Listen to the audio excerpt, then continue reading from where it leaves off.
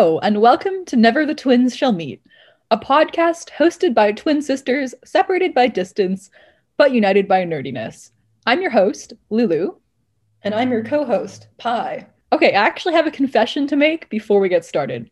We have not actually been separated by distance this whole time since we last recorded because we met very briefly while getting vaccinated. So that was exciting. Yes, it was very exciting to see you face to face, or rather, mask to mask. And you also gave me a lecture on French Canadian swear words, so that was interesting too. It was because I was reading X-Men comics and North Star kept turning up and swearing in French, and I was learning lots of unusual profanities and new languages. It was very interesting. Anyway, also, since our last recording, I have been reading The Crier's War duology by Nina Varela.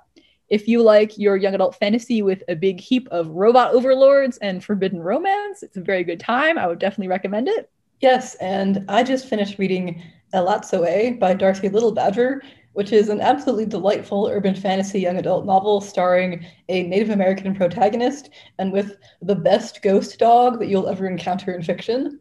However, we're actually here today to talk about a different book, The Unspoken Name. The Unspoken Name is an adult fantasy novel by A.K. Larkwood, published in 2020 by Tor Books. It follows Xorwe, a young girl raised as the chosen priestess of a god known as the Unspoken One. On her 14th birthday, she's supposed to descend into the mountain where the Unspoken One dwells and offer her life to the god as her ultimate sacrifice. But on what is supposed to be her final day alive, a visiting stranger at the shrine of the Unspoken One reveals that he is Belthandros Sethene, a powerful mage, and offers her the chance to leave and live if she'll serve him. Xorwe accepts and becomes wrapped up in Sethene's personal quest. Unfortunately, it's not a happily ever after for Xorwe, because the influence the Unspoken One has isn't easy to shake, and Sethene is perhaps not the nobleman she believes him to be. Sethene is a powerful mage exiled from his homeworld of Tlanthathe, who is one, trying to regain his rightful place as the Chancellor and seek revenge on the man responsible for his exile, and two, is searching for an artifact known as the Reliquary of Pentravessa. However, Orana, a powerful necromancer librarian from the Temple of the Unspoken One, and also Sethene's ex-girlfriend, also wants the reliquary for herself. Other important characters include Talasura's Charosa, the nephew of Sethene's archenemy, who joins Xorwe on her quest to find the reliquary because he has the hots for Sethene, and Shafmili, a powerful mage that Xorwe meets and crushes on. Basically, creepy gods, the multiverse, necromancy, dubious wizard father figures, magical prodigies, a well-meaning lesbian orc with a sword. It's a good time. It's a very good time. I finally read this book after you kept telling me it was right up my alley for like weeks or months, and it totally was. And I am really not a fool for not reading it earlier, except I guess if I'd read it earlier, we wouldn't be doing this podcast episode. So it is good I read it now. But it was just genuinely so fun. It's this really good mash of like science fiction and fantasy. It just like utterly smashes like that binary of genres, which I thought was very fun. It's not like wizards or spaceships. It's like, no, there are wizards and they're on spaceships, which is just very fun. There's good magic and world building, which is super cool. There's lots of like creepy gods and hopping around the multiverse, and the characters are super interesting. I love Xorwe and Sethene. It's just like very funny. Also, there were multiple times when I laughed out loud. Just like a very fantastic, unique, fun fantasy book that feels very fresh and innovative. Oh yeah, I really loved this book. It has elements of other fantasy novels like swords and terrible wizards and scheming and prodigies and fantasy races, but it feels fresh and unique. And it is really funny. I found myself laughing so much more than I thought I would. It also has excellent fantasy names. They're fun and cool, but they aren't totally impossible to pronounce. And also, as someone who loves books with cults and dead gods, I felt very well fed by this book. It was also fun to read a book from the perspective of a character who would typically be considered the evil minion in other fantasy novels, and I really liked the explanation of why Xorwe follows Sethene and stays with him, even though he's rather morally ambiguous. The other characters are also a lot of fun. Shafmili is the magical prodigy darling of my heart, and I love Tal, but dear God, he needs to make better life choices. The romance was also really good. Sword lesbian and magic lesbian, really good content. Basically, it's just a fun time. I loved the whole thing, really. Yeah, I definitely want to dive more into what I specifically liked about this, but I think maybe we should do like a brief rundown of characters before we go further. I think we're going to talk about sort of some general non-spoilery stuff we liked about this book and then go into kind of more spoilery parts later on. So we'll start off with some kind of characters to lay the groundwork. Like we mentioned, the main character is Kasorwe. Pi describes her very concisely as a lesbian orc with a sword, which is true. She is like some kind of non-human fantasy race that has like gray skin and tusks. So I think she's supposed to be an orc. And she escaped from a death cult at the age of 14, and she works for Sethene now as kind of his enforcer. She honestly just like wants Sethene to love her and respect her at the start of the book. She doesn't really have like family because her whole family died in a plague when she was young, and she was raised in this temple to become a human sacrifice.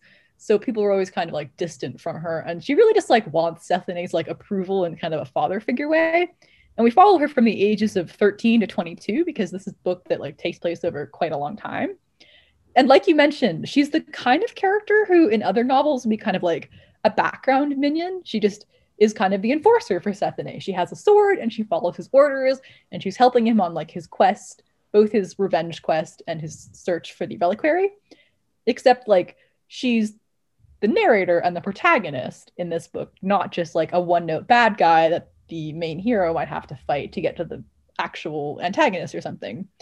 And it kind of digs into like her motivations and like why she follows Sethene and is this kind of subservient character at the start of the book. There's like this really kind of sweet bit that in the very beginning where Kasorwe is like thinking about her ideal version of the future, and she just like she wants to help Sethene and be like his loyal right hand, the one person he trusts in the world.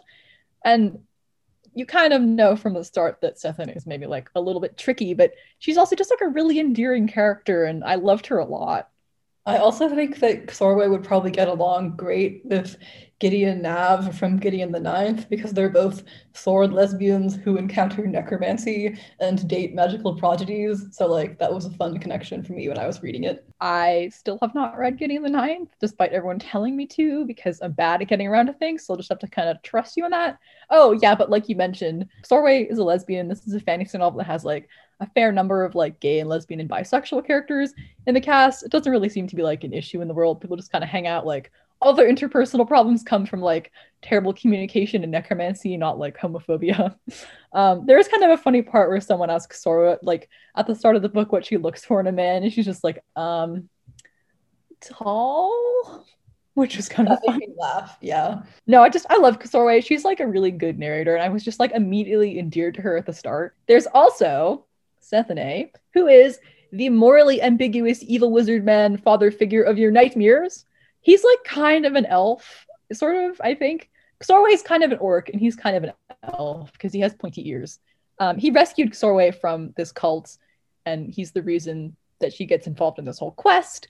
But he's also kind of manipulative. He's definitely manipulating Tal, and he once dated Arena and kind of like discarded her. And we get the sense that maybe he doesn't necessarily have Sorway's best interests at heart, but mostly his best interests. He's looking for this magical object called the reliquary, and he's generally kind of like this charismatic, chaotic, very deeply driven character that we start off maybe trusting, and then it slowly becomes clear over the course of the book that he's not that great of a person, or even not even that slowly. From the start, you're maybe like a little suspicious of him, like I was. A third important character is Tal, who's Sethene's kind of other main minion. He's a disaster boy from a rich family, but he doesn't get along with them. His primary motivation for following Sethene is that he's madly in love with him, which, like, oh god, Tal, please have better life choices. He's got a bit of a rivalry with Sorway because they're both jealous of the Sethene's attention to the other one, and they really want to be seen as his right hand, and they want the other person to be like lesser. The best way that I can think to describe his relationship with Sorway is like it's like the opposite of gay lesbian solidarity, like gay lesbian hostility.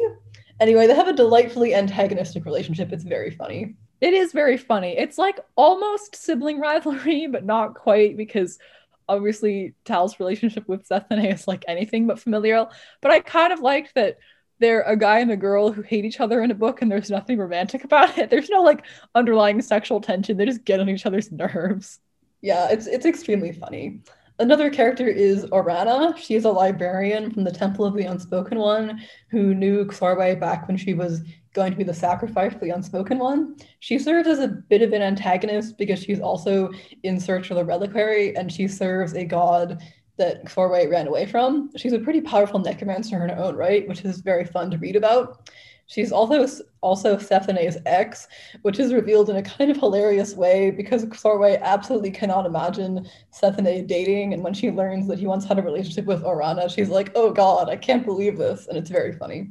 Yeah, it's like the whole thing. You're like, I don't want to imagine my parents dating. This is weird. Except your parents in this version are an evil necromancer, librarian, and a dubious wizard man on a quest. There's also, last but not least, because she is first in my heart, or at least a very close second with Xorwe, is Shafmili, who, like Pi mentioned earlier, is this magical prodigy that Xorwe meets.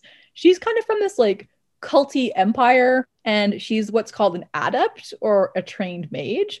She can channel the magic of this chaos goddess called Xenandor, but she's always in danger of being corrupted. So she kind of walks this fine line from being a powerful magician and also being someone who at any moment could turn bad, have to be taken out. And like raised as a weapon is kind of like my favorite trope ever. It pops up a lot in like superhero comics, and it's just my shit. I love when characters are like raised as weapons, but then gain kind of individuality and personhood and experience love and friendship. So Shafmili kind of falls into that because she has this romance with Xorwe that I really adored. Also, Tal doesn't like Shafmili and describes her as looking like a weasel that's just bitten into a nice, refreshing lemon. I got this book from the library, so I was like sticky noting basically all the funny parts and all the interesting parts and all the creepy parts, and I had so many sticky notes of funny quotes by the time I was done. Tal does not like Shafmili that much, which is sad because I love Shafmili with all my heart. Yes, I love Tal, but he is not valid for not liking Shafmili. I'm also a huge fan of characters that are like magical prodigies and also characters raised with weapons, and she fits neatly into both of those. She also has a fun relationship with Xorwe. They first meet when they're like running through some ancient ruins in another world, being chased by zombies. It's a ton of fun. The world that she is from is very obsessed with order and purity, and it gave me some sort of sci-fi dystopian vibes. And there's also kind of an interesting parallel to her world and Xorwe's escape from a death cult when she was younger. The empire that Shafmili is from, the Karzashi, kind of give me Star Wars vibes almost. Like I said, I feel like this book kind of smashes the binary between the science fiction genre and the fantasy genre and sort of mixes up elements of both for this unique story that is very fantasy tinged, but also has like spaceships and the multiverse, which are very science fiction things. And the culture that Shafmili is from seemed kind of science fiction tinged to me, which I thought was kind of cool. I like the unique flavor of like mixing those two genres together. Yeah, since we're talking a bit about world building, should we move on to that and like the multiverse and the magic system and the unspoken name? Yes, because there's so much there that I really liked and want to talk about. I just thought the world building this was super fun and expansive. I also just like that AK Larkwood doesn't really beat around the bush. She's just like, you are here for some death cults and creepy gods and wizards, and I will give them to you immediately. Like within the first couple of chapters, you're just like diving straight in, and not in a confusing way, just in a like, this is so fun and I'm enjoying it way. It just like has a really cool take on magic that I liked, in that people can channel godly magic, but it takes this physical toll that can be like eventually deadly on you. So there's always this kind of balance between the power that you can get and also the fact that it's shortening your lifespan, which is just excellent.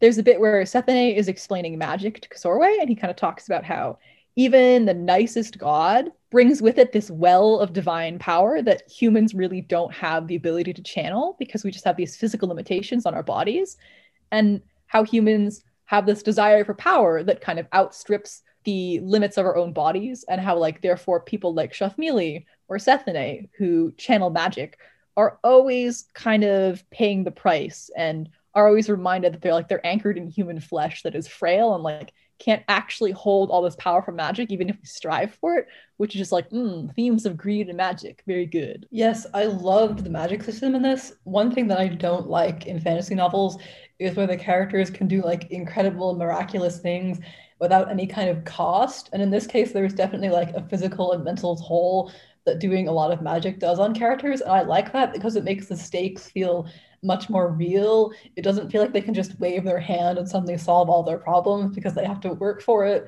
and they can't do everything. And I also just am a huge fan of fantasy books where you can like channel a god to achieve magic. It's just a really cool concept. It feels very Dungeons and Dragons, actually. This book kind of reminded me of like a really fun campaign of D&D. If you're playing as a cleric, you channel the magic of a god, and it kind of reminded me of that. Like we said earlier, Sethane's looking for this object called the Reliquary of Penchevessa for most of the book.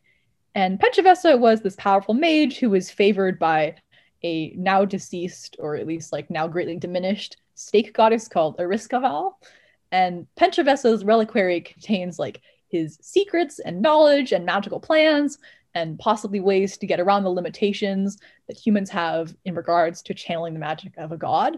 So Sethane wants it because he thinks the information contained within the reliquary could make him more powerful and kind of allow him to push past his limits and not take the toll of magic. So you understand like why he wants this, because it's established pretty early on that you can be a powerful magician, but it will take this huge toll on you. Also, there's a super funny line about how Sethane gets his magic by channeling a patron goddess.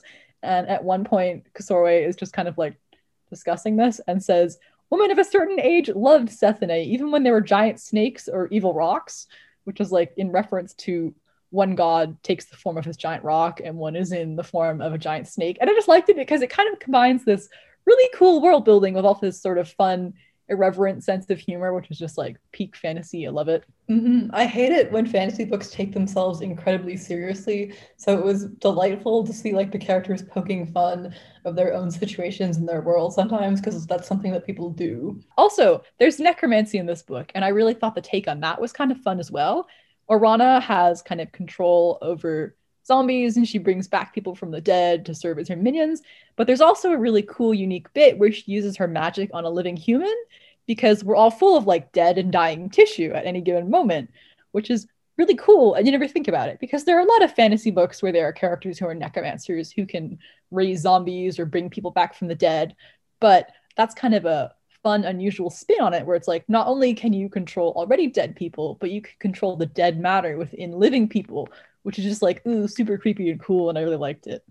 Someday I am going to get you to read Gideon the Ninth, because I think you would love the necromancy in that book. It would be very much up your alley. As well as that, I appreciated that this book doesn't do the evil races thing that's common in a lot of other fantasy books, such as Lord of the Rings. Xorway's race isn't explicitly named in the book, but they have tusks and gray skin, so they seem to be somewhat orc-like, whereas Tal and Sethane are from a more elf-like race with pointy ears.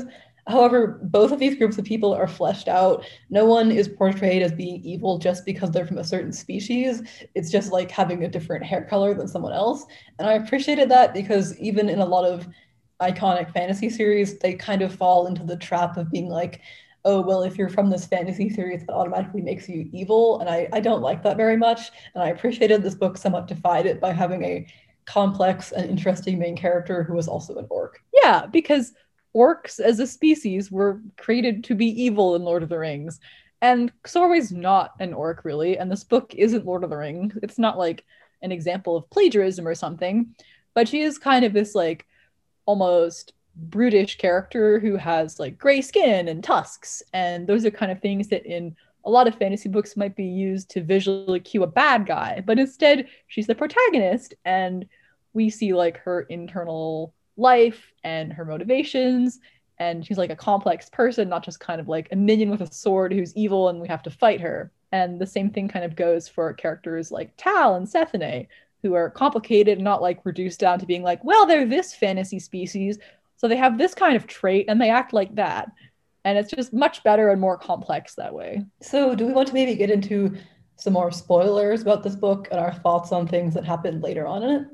I think there is a lot to talk about in regards to this book without actually spoiling what happens at the end or near the end, but there's also kind of some fun stuff I'd like to unpack that definitely is spoilery. So if you don't want to get spoiled for The Unspoken Name, maybe pause now, go read it, come back, or something like that. It's good, you won't regret it. One thing I wanted to talk about is sort of the parallels between Xorwe and Shufmili having grown up in cults, because like we said, Sorwe starts off the book being raised as a priestess in a temple, and she's supposed to become a human sacrifice.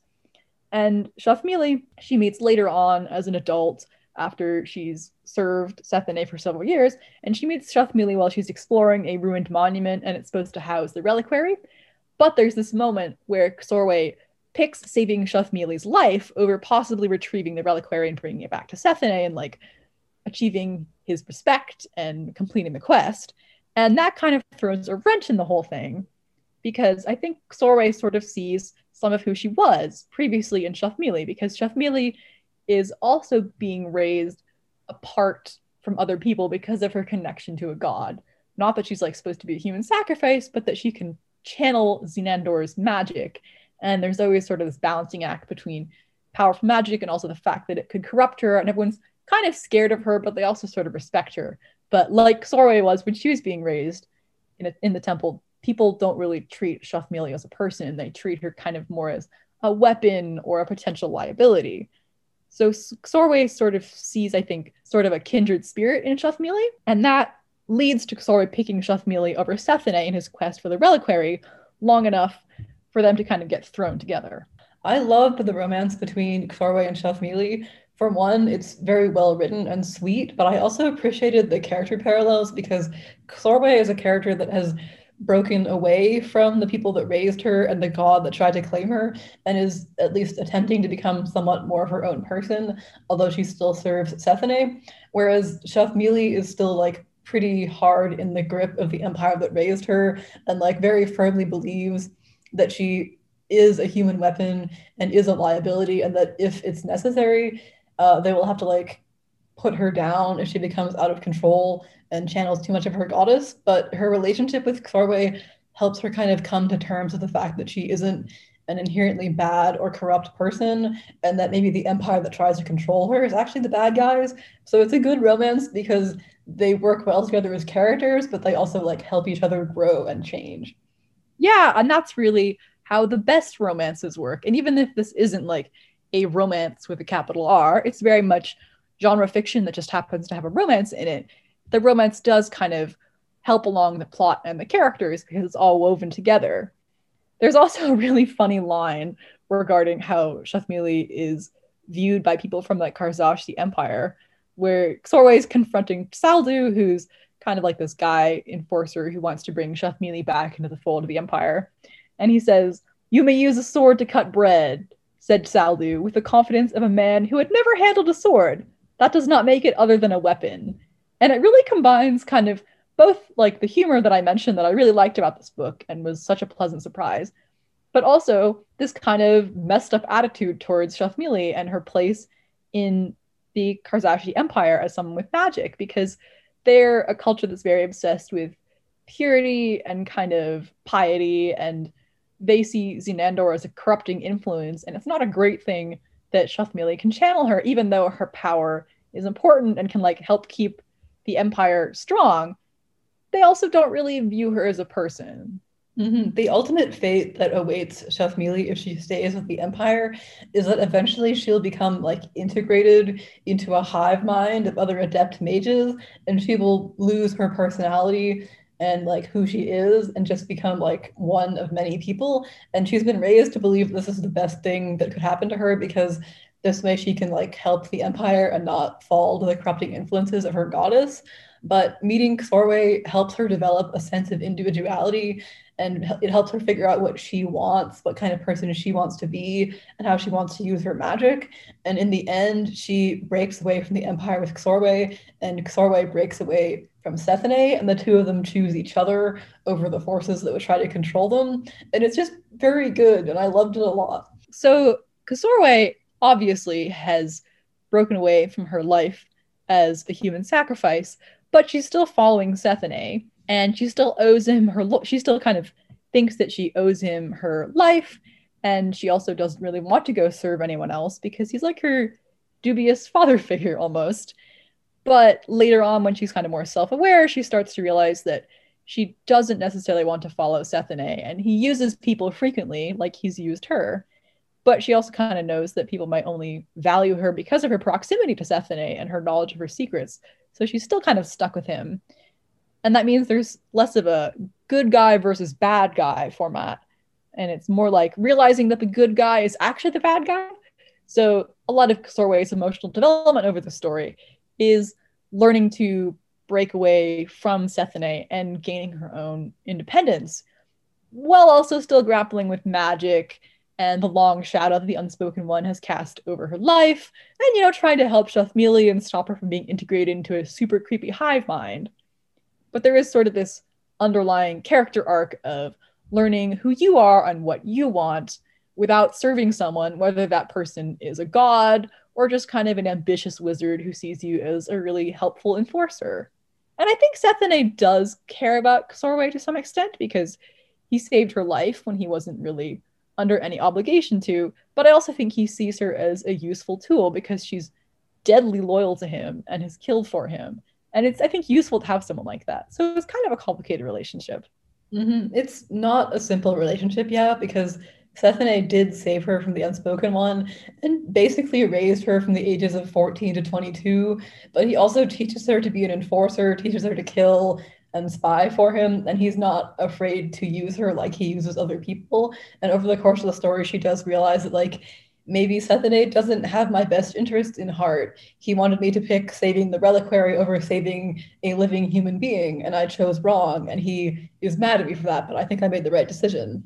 And so she has kind of a complex journey of realizing that maybe she shouldn't rely on Sethene and just blindly follow him. I think the first moment when this really starts to unfold is when Sethene returns to his home of Tlantotha and he kills the man who had him exiled, just like brutally and straight up, because he wants revenge and he wants his place as the Chancellor back. And Sorway doesn't really see anything wrong with this at this moment, but the way the narrative describes him being so single-minded and he doesn't hesitate, he just kills this guy. And I think that's really the moment when you start to be like, oh, maybe this guy isn't so great. Like, yes, he's a better alternative than becoming a human sacrifice, but he's also not the best alternative out there. As well as Sorway breaking away from Sethene a bit, her relationships with other characters that start out a bit more antagonistic start to evolve and become more complex, and she becomes allies with other people. She teams up with Orana at one point, even though she abandoned the god that Orana still happily serves, which is definitely something that Sorway wouldn't do at the beginning of the novel. But over the course of the story, she develops enough as a person to like be willing to team up with Orana. Though I think it's a pretty reluctant alliance because Orana is still not a great person because she is a necromancer and she's also complicit in human sacrifice. And I think that she is someone who cares about getting revenge on Sethene and cares about her own power. Just because she's against Sethene doesn't also mean she's a great person as well. Oh, totally. It's just interesting to see Sorway go from like someone who completely hates the Unspoken Name and follows Sethene's orders without question to someone who's able to think on her own a little bit more. Yeah, and I mean, I definitely think reluctant alliances between characters is always like really fun to read about.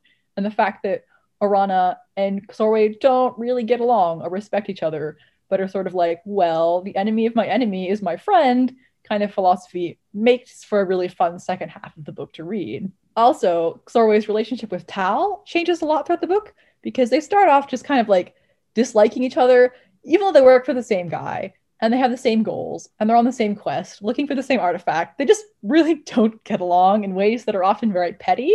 They start to get over their dislike of each other a little bit, I think, because they both realize how they've been used by Sethene. Sorway starts to kind of have the realization that Sethene is not going to value her the way that she wants.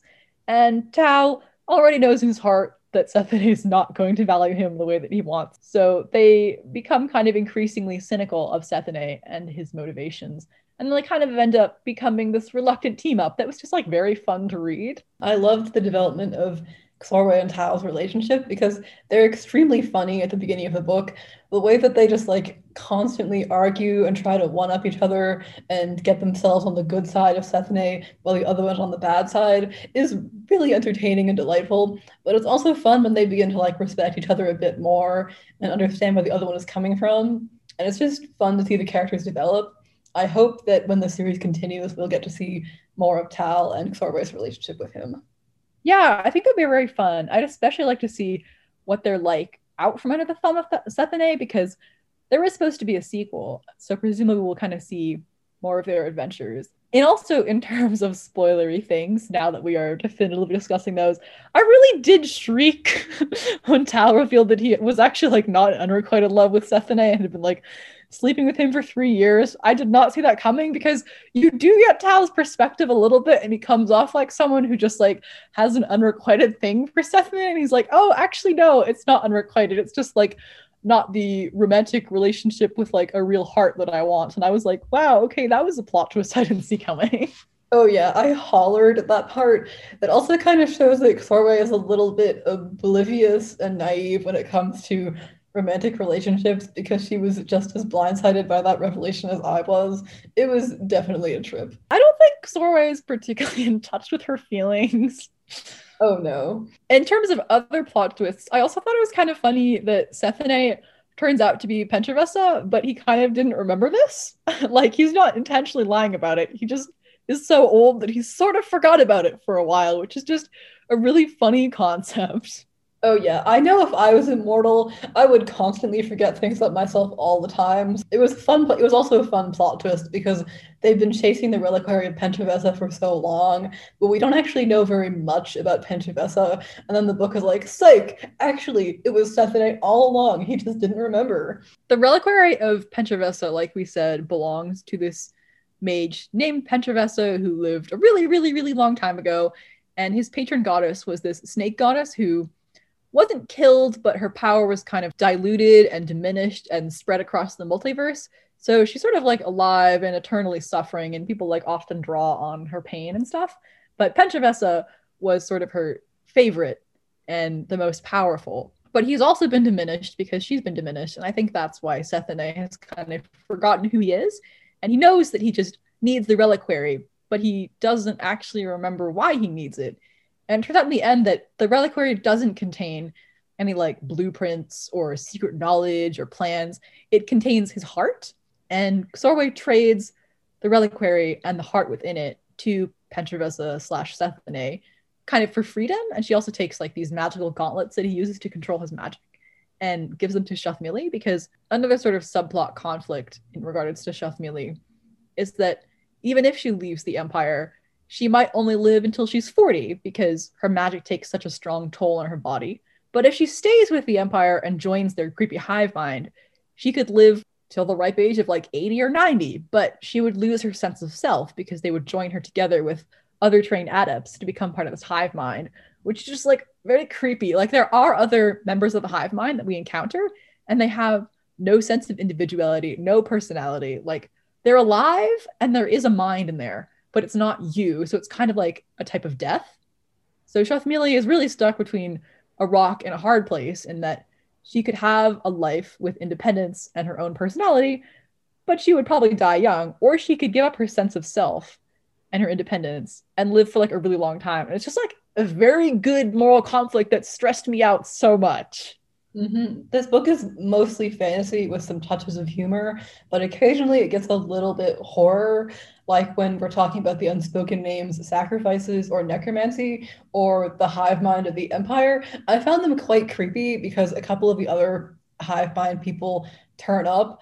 And when you think about Shathmili joining them and like losing her personality, it's a very compelling reason for Xorwei to try to convince her to abandon the Empire and like split with the people that have trained her. So I enjoyed that part, even if it was quite freaky. Also, the bit when they go down into the mountain and they encounter the other previous sacrifices to the unspoken one was very creepy.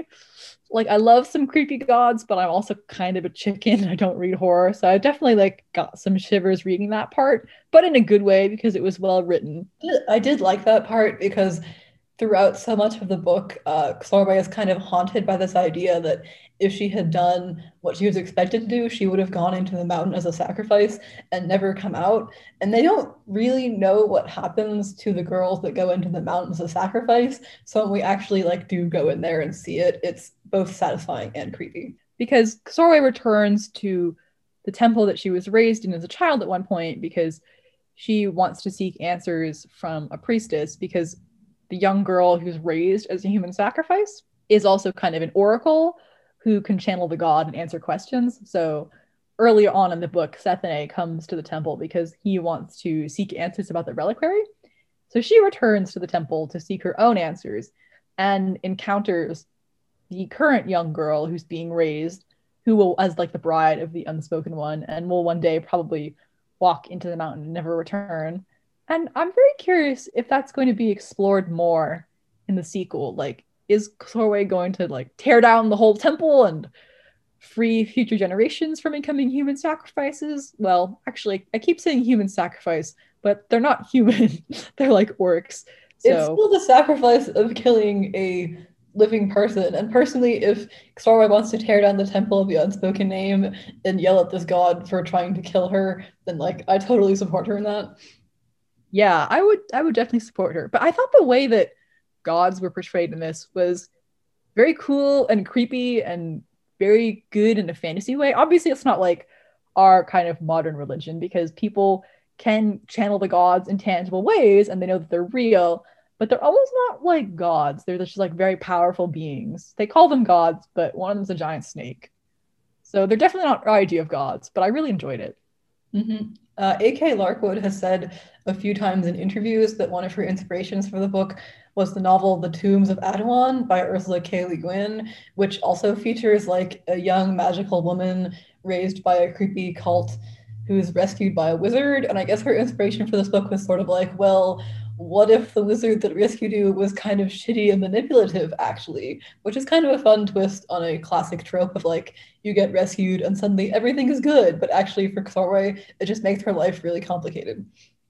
Right, yeah, because you could have told this story in a different way where it all builds up to the day when Sorway is supposed to walk into the mountain and never return. But instead, the story actually starts with that and it asks, okay, who are you if you're not being raised to die? And Sorway's answer for that is that she kind of turns herself into someone who lives to serve. And then over the course of the book has to learn who she really is without like a purpose in life tied to someone else. She has to learn who she is, not as the bride of the unspoken one or as Sethene's right-hand enforcer, but just as like Sorway, her own person, which, very good. Tasty themes of personhood and identity. I love reading about it. We do love those themes of bodily autonomy and free will and choice in fantasy novels. Yeah. I definitely will be reading the sequel to this. It wraps up pretty well. The Unspoken Name, I think, is a little bit unusual in terms of its length and pacing because a lot of fantasy books, you know, they tell maybe like a third of a story or half of a story, so they can have a sequel or two sequels. But this one kind of tells a complete story. Like, it definitely wraps up a lot of the central conflicts, but there are some little threads that are left dangling that I can imagine being explored in the sequel. And there's probably new worlds to hop to and new creepy gods to confront, or old creepy gods returning to continue to confront. And I'm definitely going to be picking up the sequel when it comes out because I really enjoyed this. It just felt like very fun and fresh. Oh yeah, I will 100% be picking up the sequel to The Unspoken Name because I want more of my sword girl and wizard girl romance, and I want more giant snake gods and more tribal wizards, and I'm sure that A.K. Larkwood will deliver. Yeah, my general life philosophy is that the best romantic relationships in fiction are between someone who has magic and someone who just has like a big honking sword. And The Unspoken Name just really fits that to a T. And with that, we've been Never the Twins Shall Meet.